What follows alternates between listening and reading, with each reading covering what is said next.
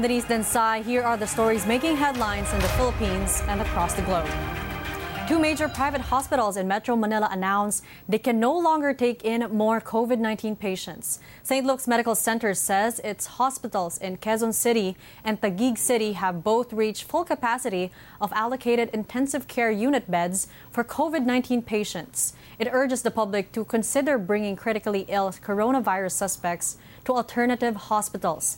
Makati Medical Center also declares full capacity with regards to its capability to handle suspected and confirmed COVID-19 cases. It says the hospital's COVID-19 zones are now full. This is the second time this year that the hospitals made such an announcement. The first time was back in March. A further easing of lockdown restrictions in Metro Manila unlikely after July 15th. President Duterte's spokesman Harry Roque says current data not indicate a transition from the general community quarantine to more relaxed protocols in the capital region. He adds new community quarantine classifications may be announced Wednesday, the same day when existing guidelines expire. The Duterte administration has also tapped 4 new czars to lead the country's fight against COVID-19. They are Bases and Conversion Development Authority Chief Vince Dizon, Baguio City Mayor Benjamin Magalong, Public Works Chief Mark Villar, and Health Undersecretary Bong Vega. The 4 will help the government ramp up its efforts on COVID-19 testing, tracing, isolation, and treatment. Navotas City here in Metro Manila will be placed under a 14-day lockdown. Mayor Toby Tiangco says the measure is aimed at curbing a spike in COVID-19 cases in the city. On Sunday, 31 residents tested positive for the disease. They're being isolated in quarantine facilities at the World Trade Center and the Philippine Arena. Tiangco is appealing to residents to cooperate with authorities who will enforce the lockdown. The Philippines records over 4,300 new COVID-19 recoveries, the highest in a single day. The country's recovery tally breached the 20,000 mark Monday. But the health department also reports 65 new fatalities, the second highest for a single day. The death toll now nears 1,600. Overall cases have surpassed 57,000 as the country logs 836 new cases.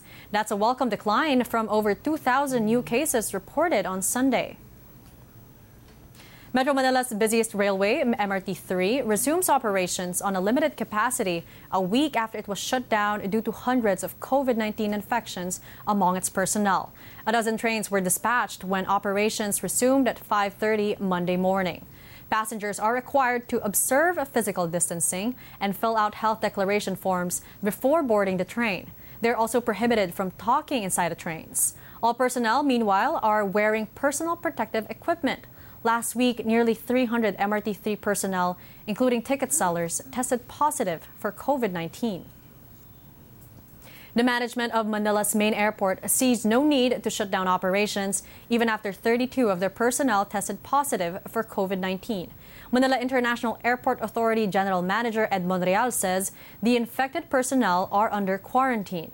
He adds there are enough health and safety protocols in place. The anti-trafficking offices at the Ninoy Aquino International Airport were placed under a 2-week lockdown last week after some employees tested positive for the virus. The Philippine Central Bank will be pausing interest rate cuts for now to give the financial sector time to digest the cuts it has implemented so far. The current policy rate is already down to a historic low of 2.25%. Specifically, the central bank is waiting for quarterly data on the state of the economy, which will come out middle of August. It's also monitoring capacity utilization and the price of oil in world market. But Central Bank Governor Ben Diokno assures the public inflation will not be a major concern for at least the next 2.5 years. The World Health Organization reports another record increase in global COVID-19 cases. Infections rose by more than 230,000 on Sunday. The previous record was set on Friday when cases surged by 228,000. The pandemic has been accelerating since the start of July, with nearly 2.5 million cases officially declared. The global total is now approaching 13 million, another milestone in the spread of the disease that has killed over 569,000 people in a span of just 7 months. Meanwhile, the U.S. state of Florida reports a record increase of more than 15,000 new COVID-19 cases. It has also broken New York's record of nearly 13,000 new cases on April 10th, when the state was the epicenter of the U.S. outbreak. Florida remains one of the worst hotspots for the virus in the country. It is among a handful of states where coronavirus deaths are rising. In total, infections in the U.S. have now reached 3.3 million, while deaths have climbed to 135,000. South Africa introduces new restrictions as it battles rising coronavirus cases. Those measures include another ban on alcohol sales and nighttime curfew. The government has also made it mandatory to wear face masks in public. Top health officials have warned of impending shortages of hospital beds and medical oxygen in South Africa. For several days, the country has reported increases of more than 10,000 COVID-19 cases. It has the world's 9th highest number of total infections at over 276,000. Turning now to the latest in Hong Kong, hundreds of thousands of people cast their votes over the weekend in an attempt to narrow the field for pro-democracy candidates in this year's Legislative Council elections. Organizers say nearly 600,000 people voted across the city, far exceeding the 170,000 turnout estimate. The primaries were held 2 weeks after China imposed a sweeping national security law over the city. I think the significance of this result is not merely a process for Hong Kong, for the Democratic camp to select their candidates to run in the official election. Hong Kong people, after all these years, since 2013, we have demonstrated to the world and also to the authority that we have not given up to strive for democracy for Hong Kong. Even though the new national security law has been enacted.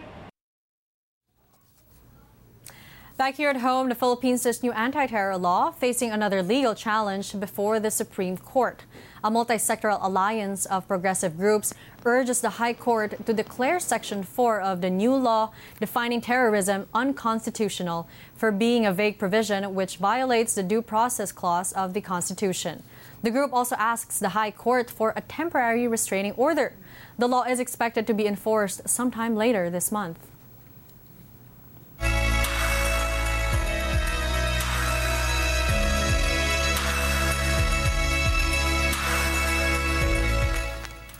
Malacanang admits the denial of a franchise for ABS-CBN, a network with the widest audience reach, leaves a void in public messaging. But President Duterte's spokesman Harry Roque says the administration respects the decision of the House Franchises Panel. The palace maintains President Duterte remains neutral on the issue. It also denies claims the non-renewal of ABS-CBN's congressional franchise was a dictatorial move. Well, miski po tayo manghinayang, tapos na po ang boxing, no? At dumaan na po sa proseso, sang-ayon sa saligang batas, wala na po tayo magagawa. Well, let's move on. One of the 11 lawmakers who fought for ABS-CBN's franchise is in full support for a possible People's Initiative or refiling a franchise renewal bill for the network. House Deputy Speaker Vilma Santos Recto says she's willing to sponsor another franchise renewal bill, but she doubts it will succeed given the current political climate. She has an appeal to fellow lawmakers and the Filipino people. Kailangan at this point in time, nagtutulungan tayo para makapagbigay po tayo ng isang malaking solusyon para po dito sa mga problemang dumarating sa bansa natin. This is not the time to be heartless. Nakikita natin ang sitwasyon. So hindi ito na sinasabi nilang nagdadrama, nagpapaawa. Of course not. Huwag niyong isaral yung mga mata niyo and huwag niyong gamitin niyo rin yung puso niyo. An election lawyer, meanwhile, believes a People's Initiative for a franchise for ABS-CBN may be a futile effort. Attorney Emilion Marañon says mobilizing a People's Initiative will not only be time-consuming, but also very expensive. A People's Initiative will trigger a national referendum whose scale and costs equal to that of a nationwide village elections. At the very least, kung 60 million yung ating registered voters, it will require at least 6 million signatures. And each of these signature has to be verified, meaning ikukumpara yan doon sa voter registration record isa-isa. So imaginein mo, 6 million signatures, gaano katagal mo ma-verify yan? So siguro umabot na ng 2022, hindi ka pa tapos sa verification. Especially considering yung COMELEC election officers, yung mga tao natin sa buong Pilipinas, they do not have actually the competence. Wala silang training as regards signature verification. But for De La Salle Law Dean and Human Rights Advocate Chel Jokno, a people's initiative for an ABS-CBN franchise is still doable despite the obstacles. He says government is bound by the Constitution to give this to the people. Government has spent a lot of money on other less projects that have less benefit than this type of an exercise. This is really an exercise where the sovereignty of the people becomes reality. An economist warns ABS-CBN's shutdown will have a domino effect on the Philippine economy. Calixto Chicampo says the House's move to deny ABS-CBN a franchise will spook investors who will consider Philippines a high political risk investment. He adds shutting down ABS-CBN will affect the creative industry and its export potential. It certainly makes a mockery of the government's program to export culture, like what South Korea did after the Asian financial crisis with the K-pop and movies. But now they've shut down the biggest exporter of Filipino culture. The Philippine Stock Exchange on Monday halted trading on shares of the embattled media giant after its franchise bid failed in Congress last week. Nearly 700 media practitioners signed an online statement in support for ABS-CBN after a House panel denied the network's franchise bid. The group of journalists from different media outfits called the House committee's decision unjust and cruel as it threatens the livelihood of workers amid the pandemic. They point out the role of the journalist is to inform people and not to serve as a government's publicist. The group also warns history will surely be cruel to the 70 lawmakers who voted against ABS-CBN's franchise. And those were the latest. I'm Denise Densai. For more updates, subscribe to the ANC YouTube channel, like us on Facebook, and follow us on Twitter.